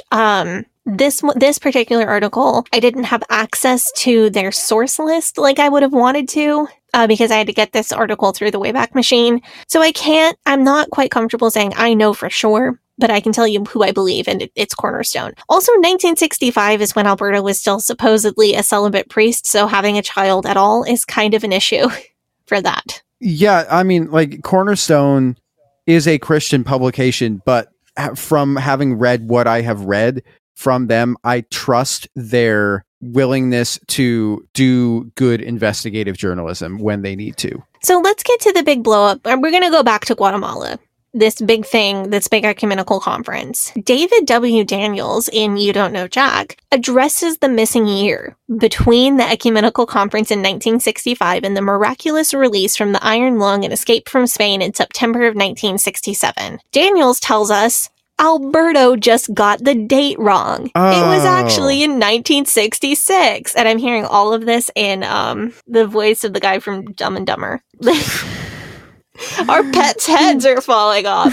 So Alberto just got the date wrong. Duh. It was actually in 1966. Oopsie daisy. He produces evidence for this. So Alberto gave Daniels a flyer from Guatemala City, which advertised Alberto's appearance at a Christian conference. So this is it, right? Like, this is proof that Alberto spoke to a conference of 50,000 people and told them all about the evils of the Catholic Church. His whole story is true. He just got a date wrong, right? Sounds right. No. It's wrong. Okay, so what was he actually in Guatemala for then? So this document is reproduced in You Don't Know Jack as incontrovertible proof of Alberto's story. This is a conference from the flyer where he spoke in front of all those people. This flyer was printed extremely small in the book, and it's incredibly hard to read. But I ran it through Google Translate and probably increased my future eyeglass prescription in the process. Ran the entire thing through Google Translate. Manually typed it in. You're welcome. It is a flyer for a Christian conference in Guatemala City in 1966 featuring Alberto as a speaker. Like an ecumenical type of conference, or was it just like a Methodist thing, or was it like a Catholic thing? What kind of conference is it? What's going on here? So to match Alberto's claims in the book, it has to be both. It has to be a meeting of Catholics and Protestants specifically. The flyer does not mention anything Catholic or ecumenical at all, so here is what I got from Google Translate. How much we thank you for accepting our invitation to the special services, which during the nights of November 20th to 27th we will perform for the honor and glory of the eternal God, and to enjoy communion with each other and together pay adoration to our Savior. Every night from 6:45 p.m. onwards, you will be our special guest. From 6:45 p.m. to 7:30 p.m., we run evangelical movies, clearly biblical. And from 7:30 p.m. onwards, there will be our special services. The message of the Word of God will be in charge of the international evangelist of Spanish nationality, Reverend Dr. Alberto Rivera. So the only thing, I guess it is translated from Spanish. So yeah, so this is just literally exactly what I got it when I put into Google Translate. I did not edit it at all because my Spanish knowledge does not qualify me to do so. Some of the words in there don't seem particularly Catholic. The only one in there that if I saw that it would jump out to me as Catholic would be communion. But Catholics aren't the only ones that it said enjoy. Oh, communion. enjoy communion with each other. Mm-mm. You don't think? No, if this were Catholics talking about Eucharist, it would say to receive Eucharist with each other. It would not be communion, is not the word. Okay, so that means, so this is like, let me find the word. Yeah, the word in Spanish is literally communion, COMMUNION. So this is very Protestant or possibly like Baptist or evangelical sounding language here, is what jumped out to me. So that's like the inside page of this flyer. I translated the first page. It is a meeting of the Sociedad Los Pescadores, Iglesia Evangelica Cinco Calles, Guatemala City, November 20th to 27th, 1966. Sociedad Los Pescadores. Pescadores? I'm sorry, my accent is so bad. I apologize for the pain that I'm causing some of you out there. It translates to English as Fisherman's Club, which is an incredibly, incredibly common name for men's evangelical Protestant soul-winning groups. It's a Fisherman's Club meeting. So I looked up the church name. It translates to 5 Streets Evangelical Church. Not Catholic. No, it's evangelical. Yeah. There is one piece of evidence on this flyer that totally convinces me that Alberto is a liar, though. And it's the address. Remember earlier, I told you if this meeting happened, it would absolutely have to be at Estadio Doroteo Guamach Flores, because that was the only stadium in Guatemala that would seat 50,000 people anywhere near the time frame. But what was the actual address to? The actual address is listed as 19 Calle 258, Ciudad de Guatemala, Guatemala. So I looked up the address on Google Maps, and it's about 1 kilometer from the stadium. So he wasn't talking to is it like... It's not in the stadium. It's 1 kilometer away from the stadium. It's in the same city. it's not at the stadium. Is it the kind of building that you could have like a conference at? Like, so maybe he lied about the 50,000 people, or... And it was like 1,000? Yeah, I'm thinking it's like a hotel with like a conference room, or is it just like... No. It took a little bit of digging because they didn't have street view, but I did eventually find an image of the building. It is currently occupied by Primera Iglesia Centroamericana. The inside of the church looks like it would seat about 150 people. And that's generous. It's just complete. There is no way that this flyer could be the flyer for the giant ecumenical conference. There is no way. The existence of this flyer doesn't prove that the giant evangelical conference never happened. It does prove that it didn't happen in 1965 because Alberto was back preaching in Guatemala in 1966. But this flyer, like, this is what Alberto presented as proof. This blows my mind. And they just didn't research into it at all. They just said that, yep, that looks good. Nobody translated this. Nobody. Yeah. And Jack Chick was living in Southern California. He's in Rancho Cucamonga, LA area. You could throw a rock, you'll find somebody who speaks Spanish 10 feet in any direction of wherever you are at any time in Southern California. And they didn't think to just ask somebody, hey, does this say what this guy says it says? Yeah, can you just read this to me in English? I will pay you for your translation services. Yeah, I mean, just literally go up to almost anybody on the... Okay, so... Also, the other thing I'm thinking about here is that Christian evangelicals have a tendency to recount times that they've seen famous preachers in a similar manner to the way that people like you or I, Sadie, would talk about having seen our favorite bands. Like you're saying, oh, I saw Guns N' Roses on the Not in This Lifetime tour in Vegas. And it was like, we talk about that. And Christian evangelicals talk about, oh, I saw this pastor preach his XYZ sermon in 2004, and it was at this church, and it was there with either a huge audience or it was a small audience, and I was in the front row. Or it's like that. Yeah. If he had spoken to 50,000 people in Guatemala, certainly we would be able to dig up like one person who had seen him speak or had been at this conference and seen somebody else speak. So this flyer, assuming that it's real and there weren't any real big red flags, it does show that he preached in Guatemala, but it is the furthest thing from proof of this supposed 50,000 person mega conference. And the fact that Alberto really gave this flyer to David W. Daniels and said, oh, here, this is proof that it happened. I just got the year wrong. I told the truth about the Catholic Church to 50,000 people in 1966, not 1965. And then I got thrown in Catholic jail and got tortured until Jesus rescued me. The fact that Alberto presented this non-evidence is proof that something shady is going on here. Also, he said he's very specific about the date that he left Catholicism in 1967. September 18th, 1967. Yeah, and so he would remember if he'd spent a year in between getting tortured and leaving Catholicism. Right, and even in the comic, he says it was like 6 months, I believe. So, I mean, it would make more sense for him to have said 1966 to begin with. The fact that he said 1965 to begin with, and he looked over the comic and he's just like, yep, this sounds about right timeline-wise. Like, he didn't even do his own research into constructing a narrative that makes sense. It's like, when you watch TV and it's like, maybe it was a year between what happened last season and this season, or maybe it was like 5 minutes. Who knows? It's kind of that kind of thing, but this is like comic book time. This isn't real life time. So there's one last piece of evidence from You Don't Know Jack that I think we absolutely have to address. And it is an ID card from Spain in 1967. The ID card shows Alberto's face, his name, and he is in his photo on the card. He is wearing a priest collar. This is also presented as evidence for the veracity of Alberto's story in at least one of the comic books. I think this ID card is reprinted it's on the first page of Double Cross, before we even get into the story. I mean, anybody can wear a priest collar and have their picture taken. Yeah, but how did he get it? His occupation on the card, I think, is listed as bishop. The images in the comic book are not quite clear enough to actually be able to read the whole ID card. I guess scanners were not what they are now in 1980, so maybe we can not, let them think that this is, maybe we can give them a break on this. Yeah.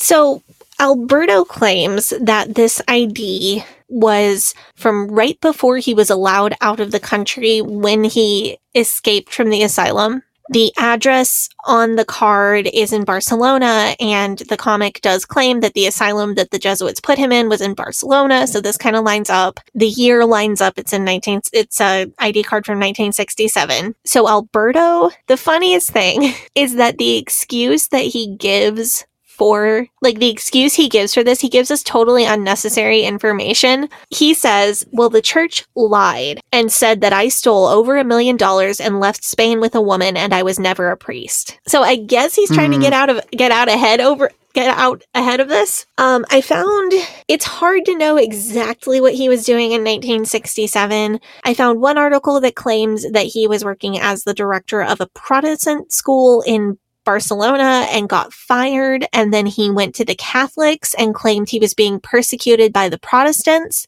and then he weaseled his way into getting a place to sleep in a monastery, and while he was living at the monastery, he stole the priest outfit and got the ID card made. That's fantastic.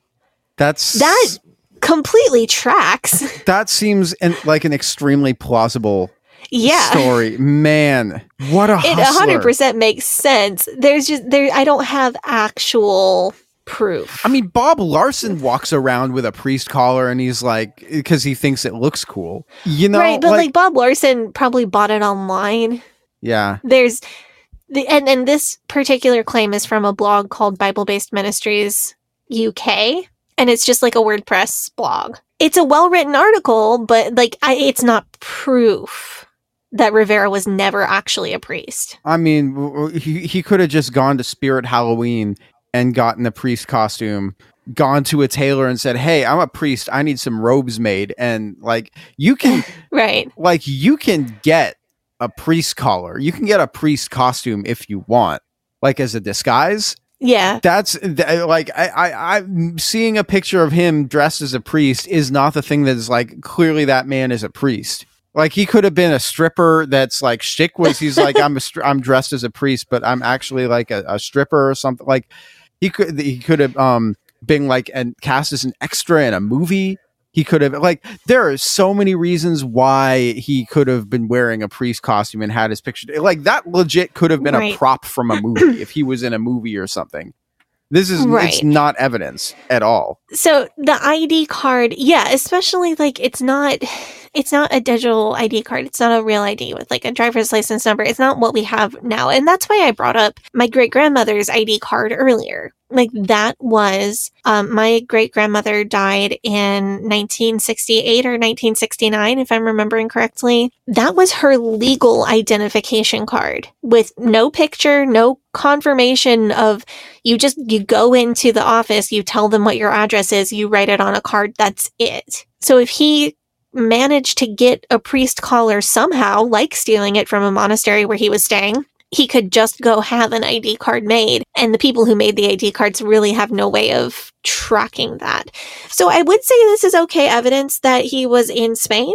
He was in Barcelona at some point in 1967, but that's about it. I mean, he could have been somewhere else entirely and just had a fake Spanish ID made. I would think that getting a real one might have been easier than getting a fake one in 1967.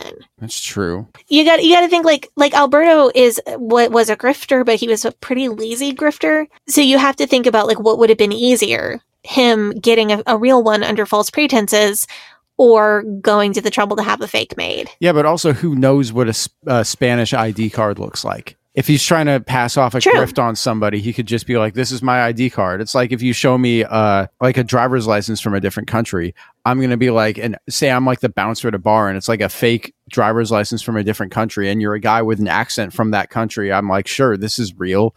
Clearly, I don't know what a Slovenian ID looks like. You sound like you're Slovenian. You know what I'm saying? It's, I don't know. The ID card, I actually just found while you were talking a clearer image of it. It looks legit. Okay. But I would say I would accept this as proof that he was in Spain in 1967. June 19th, 1967 specifically is when this card was created. And he was wearing a priest collar, but we already know that he had a son by that time. So he clearly wasn't a priest at that time. Like, actually, he had 2 sons before 1967. So he wasn't a priest. Like, he was married. This dude was married. He was not a priest. Clearly, he was not a priest. Well, he wasn't legally married because he said that God, he's like, oh, God blessed our marriage. We don't actually have to get married. Yeah, but like if you're traveling internationally, you can just be like, well, it's common law marriage or whatever, like Kent Hovind does.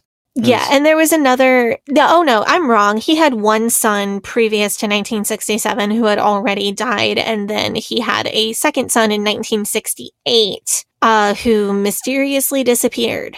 Oh, it was like David Hiles? Yeah. Oh.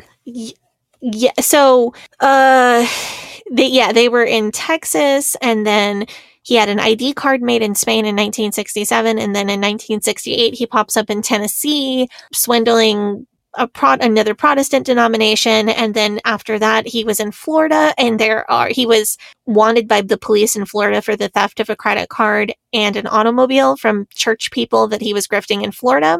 And then he had another son, and then that son just kind of falls off the face of the earth. We don't know what happened to him. And then in Washington State, he preached at revival meetings until the pastors in Washington got word from Florida that, hey, this guy is not for real. He's a grifter. And then people from Florida tried to come to Washington State to arrest him, but he got away. That's all from the Bible-Based Ministries UK article. So I don't know, but that's evidently what happened. I mean, there's more evidence that we could probably dig up about this guy if we had more time, and we're gonna really... Yeah, we'll see like what we have time to get into in part 2. We'll come back next week. We're going to dig into his supposed rescue of his sister from a convent in London. We'll tell you a little bit more about what Alberto was doing, or allegedly doing, between 1968 and 1980 when his story broke through Jack Chick. But we've also done some really interesting work tracking down where these conspiracy theories came from. Like, if Alberto is making this all up, what gave him the idea? And it's fascinating, and I'm extremely excited to tell you about it. The conspiracy that he claims is going on with the Vatican is like, it's crazy, but I can't wait for that. And I can't wait to talk to you guys again next week.